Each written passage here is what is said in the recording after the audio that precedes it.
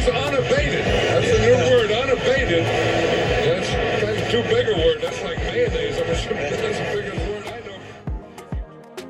Hello, everyone, and welcome on into the Massey-Peabody ratings show here on unabated.com or wherever you're getting your podcasts. I'm Thomas Viola, and joining me, of course, one half of the Massey-Peabody rating system. It is none other than Rufus Peabody himself, and we have a wild week to break down for you. There have been some interesting moves up and down the charts, and that's because we've seen some really interesting results this week. And it's starting to show in some of the lines for next week here. We are coming down to the thick of things, though, Rufus. This is the last week for a lot of people before fantasy football playoffs begin, and it's ridiculous that we have bye weeks this week. I have problems with the schedule makers, I'll tell you that much. But, Rufus, how are you doing today? Are you ready to dive right in here with some ratings? Yeah, let's do it. All right. Starting off, of course, we got to talk about the team at the top of the board here because it is none other than the Buffalo Bills. They have maintained that top spot almost all season long, if not all season. Are they wire-to-wire top spot so far, Rufus? I mean, I'd have to go back into the time machine to see, but I would think they have. I mean, I think they are. They did gain a slight increase here from 7.35 last week to 7.91 this week. Of course, when we talk about this rating, it is the point spread that they would be favored by against a neutral team on a neutral field. True neutral here. The neutralist of milk hotels. And Rufus, Buffalo didn't have to play on Sunday because they got business taken care of against the Patriots on Thursday night. Now they're going to be even more well-rested coming into a revenge game against the Jets here. And at 7.91, they are very clearly far away ahead of Kansas City and Dallas right now, more than a full almost a point and a half favorites here. And what are you seeing from this Buffalo team? They were sliding down the rankings for a couple weeks, and they have come back real strong, haven't they? They have. I mean, I think that to say they were sliding, I mean, they were losing some ground, but they were still the top team. So you kind of hold them to a higher standard. But they played solid. I think they had they were a 78th percentile game grade last week. That was driven mostly. It looks like it was pretty well rounded all around in every statistical category. So they were the better team. They won by 14. Basically the numbers said that they were 16 points better, controlling for home fields. So, yeah, we entered the season's home stretch, and I think a lot of people think maybe Dallas is the best team now after just looking at the final score of that Indy game. But I still think Buffalo is the class of the league. And Dallas, they've been making those great strides. We've certainly seen it the last couple weeks here, and just absolutely blowing out a team that is going to be well coached week in, week out by Jeff Saturday and that Colts squad. Right? Well, they didn't blow out. I mean, sure, the finals, they won by 35, but they were losing they were up by 2 going into the final quarter. Is that right? I think so. Yeah, I know I lost some bets, some second half unders and second half Colts bets on, in that fourth quarter. But that was essentially a lot of garbage time scores, and there was some turnovers, and that's I wouldn't. That final score is very deceptive in my opinion. I'm inclined to agree with you. I don't even personally think they're still the best team in their own division. I'm still inclined to pick the Eagles over them. I feel like they just have more of a dynamic ability, and that defense is, to me, not as turnover luck based as the Dallas defense might be. What do you think of that, though? I think, tomato. I have the Cowboys as about a half a point better on a neutral field, but these teams are quite comparable. Dallas has benefited. They've been very good in terms of scoring efficiency. Actually, as has Philadelphia. They've both been very elite there. And actually, but let's see. Philadelphia, I'll say on Dallas has actually been really, really elite in terms of scoring efficiency on defense as well. So basically, their defense has stepped up when it needs to, as is their offense. They've been good at translating points into or yards into points. But these teams are both very, very good teams. I still think they're not in that they're still a tier underneath Buffalo though. Yeah, but if you look at the game grades for this week, Philly did in fact top the list with their win over Tennessee. that was yes, they did. I was definitely personally wrong on. I thought that Tennessee would put up more of a fight there, but Philadelphia came in and just absolutely dominated that game to the point where Tennessee actually fired their GM today. Something's got to be going on there behind the scenes in that front office to fire your GM when you're a game out of clinching your second straight division title. But maybe they just saw A.J. Brown doing what he was doing and said, oh, you know what? Maybe that was a mistake. Maybe the GM's ego shouldn't get in the way of the team's roster construction. Well, what's clear to me is that Vrabel tends to get the most out of the talent he has, but I think people always think that Tennessee doesn't have that much talent on that roster relative to how they're how they're playing. So if I had to fire someone, certainly I'm not firing Vrabel, and I'm firing the GM. I'm just amazed that they fired anybody there. This feels like a very weird spot to do that. And again, it makes me think something's behind the scenes, but yeah, that's neither here nor there for what we want to talk about here, because Kansas City and Cincinnati, Kansas City ended up grading out on a higher game grade than Cincy did by a couple spots here, despite the fact that they actually lost the game. I slept through the afternoon slate, so I did not watch this one, but what did you see there? Well, so first off, you have to remember these game grades are controlling for strength of opponent going into the game as well as home field. So we had Kansas City grading out as 5.5 points better. But again, they were on the road and these teams are comparable quality. So basically, we thought this game could have gone either way. The teams played to about the same level. Kansas City was both teams struggled on defense. Or actually, no. So sorry, I should say Kansas City struggled in terms of yards per play on defense, as well as play success on defense. So that it conversely, Cincinnati was very good in those departments, but Kansas City was a little bit better in terms of scoring efficiency on both sides of the ball. So Cincinnati had more chances, but didn't get it done. Yeah, I mean they did get it done, but relative to Kansas City. Relative to the adjusted scoring there. Yeah. But that game just absolutely blew my mind, just for how Joe Burrow always seems to have Kansas City's number when it comes to this matchup. I mean, we've seen it becoming one of the more interesting rivalries in the league right now between two of the young star quarterbacks here, and the Bengals just get it done. It's just been a bunch of games that came down to the wire. It could have gone either way. So I think sometimes that the bounces go your way, sometimes they don't. Exactly. And I remember early on in the season when we were talking about which teams you were higher or lower on based on your models and projections. Cincinnati was a team that you were lower on. I was pretty low on, but what's funny is I kind of moved up on them pretty quickly despite their record. So I thought they were an average team, slightly below average going into the year. I still had them, let's see, even as late as week 3 is 0.4 points worse than an average team, but they improved. Let's see, every week 5, they're up. They basically just kept improving every single week 4 through week 8. Yeah. And even going into last week, I had them, I mean, you can actually see on that table probably, but I had them as the 5th best team in the NFL. So they've certainly done it with their play this season.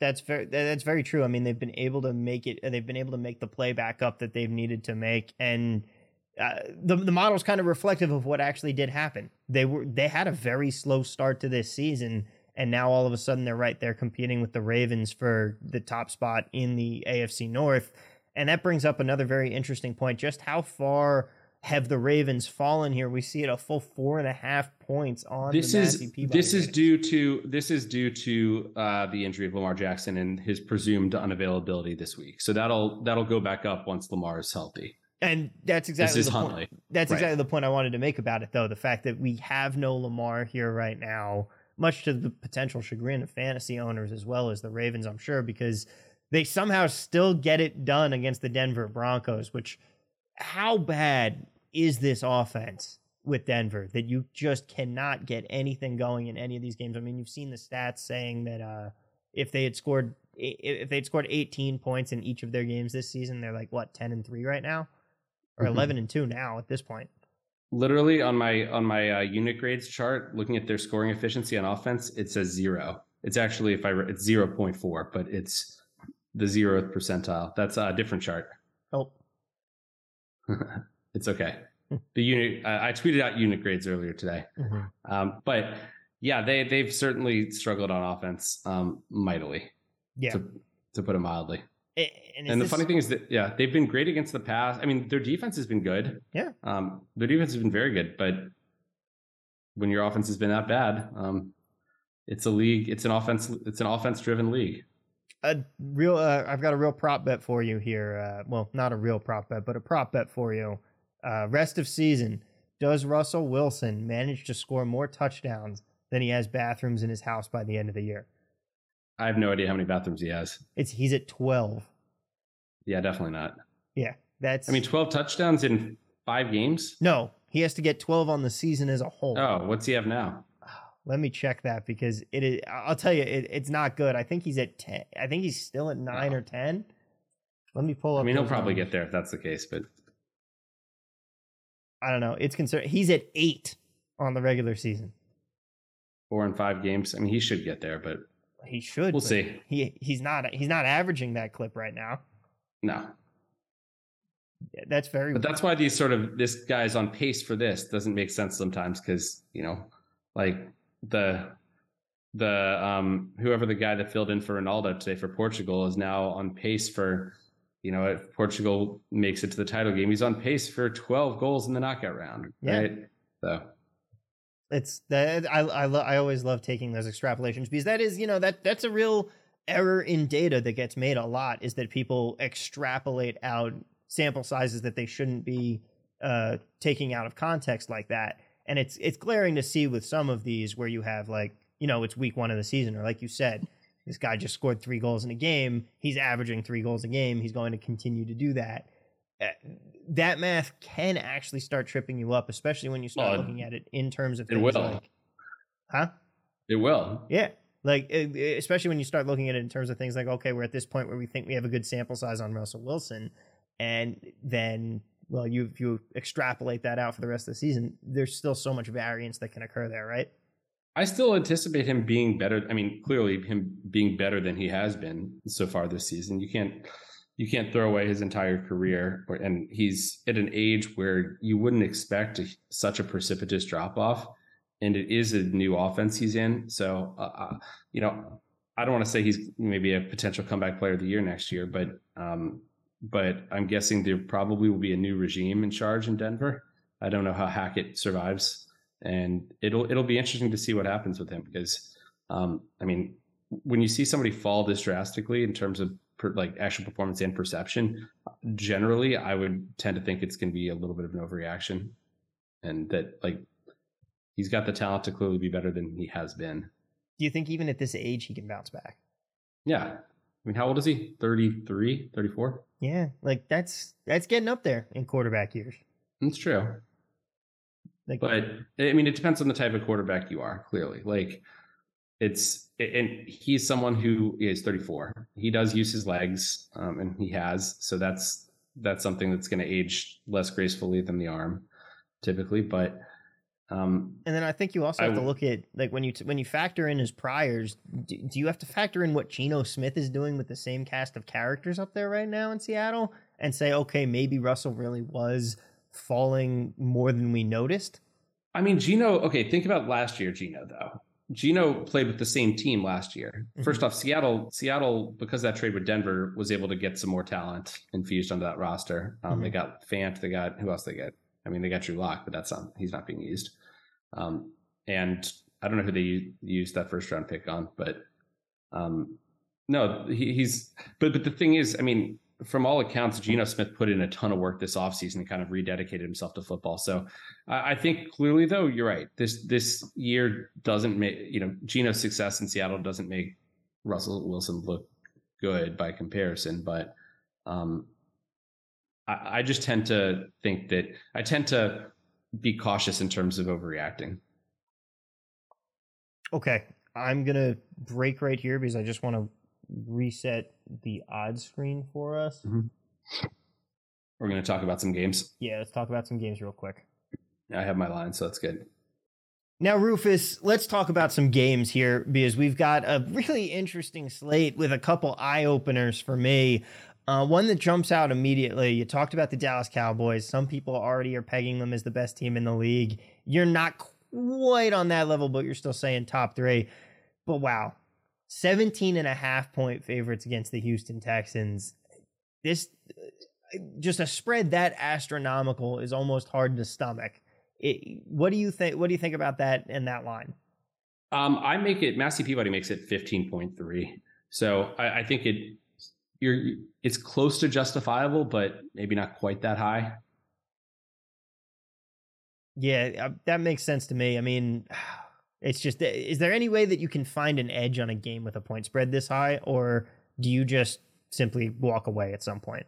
Oh, you can find an edge. Like, it's just like any other game. You make your numbers, right? I think that you see this more in college football where you have big spreads. I mean, in college football, you see spreads in the 40s. Yeah. And so a lot of it comes down to not just how good the team is going to be, like when they're trying their hardest, but if you're up 3 touchdowns in the fourth quarter, how are you going to play? Is the other team going to be looking for garbage time scores, or are they going to just kind of be inclined to get out of there? Like what's their offense? What's the matchup of their offense versus the trying to play quickly versus the opponent defense? And so a lot of it comes down to sort of style in that. But I think people are we're fresh off of Dallas putting up, how many points was it? 26 points in the fourth quarter, or was it more than that? I think it was maybe it was higher. I did not watch that. I did not watch that trash. It was at least 4 touchdowns in the fourth quarter.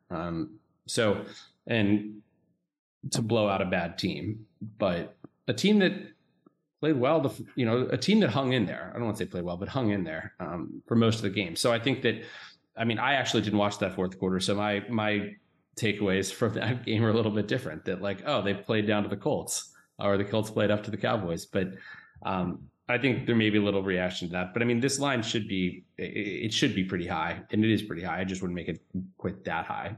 Especially also, you don't have, the travel for Houston, it's not a bad trip. Houston to Dallas, not too far away. Now, there is one guy that I do have to get your opinion on before we get out of here. Of course, he is the biggest name in quarterbacking, the GOAT of all GOATs, the greatest of all time, Mike White, indeed. We've now seen a 2-game sample size, and they're going to Buffalo, where the Jets are going to be 9.5 to 9-point dogs in this one. What is your opinion been of the Mike White offense so far for the Jets? Obviously, massive struggles in the red zone this week against Minnesota. Still almost managed to pull out the victory, but is this a guy that the Jets can actually run a sustainable offense with? You're the Jets fan, not me, but clearly he looks better than Zach Wilson. He's willing to take some risks.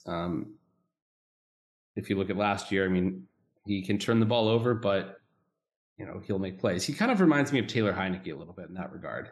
Yeah, he's not making as many plays with his feet, but he is that high ceiling, low floor kind of guy. Yeah, he's got some gunslinger in him, I guess. Yeah. So as to the line this week, it should be higher in my opinion. I make it 12.4 to the Bills. So would you be inclined to take the Bills as long as you're getting under the 10 here? Yeah, potentially. Yeah. According to Massey-Peabody numbers, yeah. Yeah, according to Massey-Peabody. But I think that also does make a lot of sense here. I could see the Bills blowing out the Jets in this spot. But one more team that I want to talk about before we leave is, in fact, the team that the Jets were playing last week in the Minnesota Vikings. They're going to go and face the Detroit Lions now. And this game, despite the Vikings having this incredible record right now, they have a chance to clinch the division this week. They go into Detroit as 2.5 to 1-point dogs, depending on where you look. I know Circa moved them back to 2.5 points here. What does Massey-Peabody say as we take a look at their rankings as well? Is this game where you would put it? Because that the public is going to be rushing to bet Minnesota here. Dead where I'd put it. I make it 2. So Detroit. They had the second best game grade last week. They're an average team. I mean, I think they're a better team than Minnesota on a neutral field, as crazy as that is to say. They're, well, very, very slightly better, but still. I mean, it's these are true. two average teams. These are two average football teams. These are two average football teams perfectly on opposite sides of variance so far this season. Yeah. Like, how many one possession games have the Vikings won compared to the Lions losing? I don't even know off the top of my head. The Vikings, let's see, are +8 in turnover differential this year. Lions are +1. So I wouldn't say the Lions are that bad in terms of variance, because they're 5-7. Is that right? I think so. They've been right. They're an average team that's 5-7. I think it's more Minnesota. Yeah. I mean, they have this out of 70 10-win teams at this point in historic NFL seasons. They're the worst. Yeah. Worst score differential. Yep. Right. I mean, look at if you look at the rankings of turnover differential on the year, number 1, Philadelphia, number 2, Dallas, number 3, Minnesota.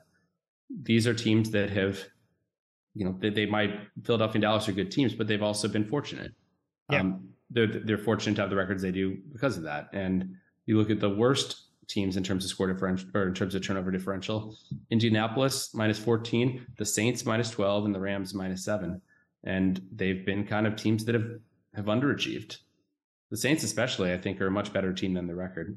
Mm-hmm. And you saw they just, Dennis Allen is just a little bitch, I guess. He couldn't get the job done.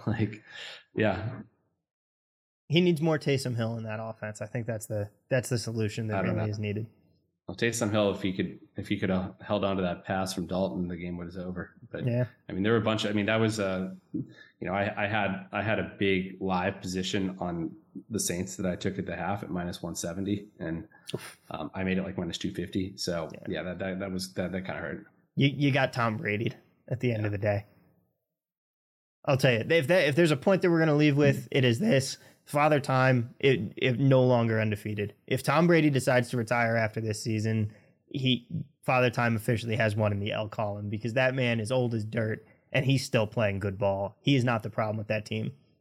If he retires after this season, then it seems like a negative EV move given his marriage or lack thereof now. Why one more year to? I mean, clearly I have no idea what's going on in the marriage, but it's that the marriage is over at this point. But he's also broke because he had all his money in FTX. Well, that was a rumor. Yeah. Well, that means that if anything, I think that skews him towards retirement, because remember, he's got like a $350 million contract waiting for him at Fox. Does he? Yeah. Yeah. Straight to the broadcast. I think he's got plenty of money. I don't think that matters. Yeah. All right, but that's going to do it for us here today. Guys, thank you so much for watching. Don't forget, like, subscribe, and share. If you're watching us on the podcast platform of your choice, hit us with that rating and the 5-star rating and a review really does help us out. If you're listening to us on YouTube, throw us that like. And of course, you can follow Rufus and all of his fantastic tweets about data-driven betting analytics and golf futures and having a dog's name. You can follow him at Rufus Peabody for all of those, and follow us on Instagram and Twitter at Unabated Sports. That's going to do it for us this time. Check out the Unabated podcast coming out tomorrow if you're listening to this on release day, and we'll see you next episode.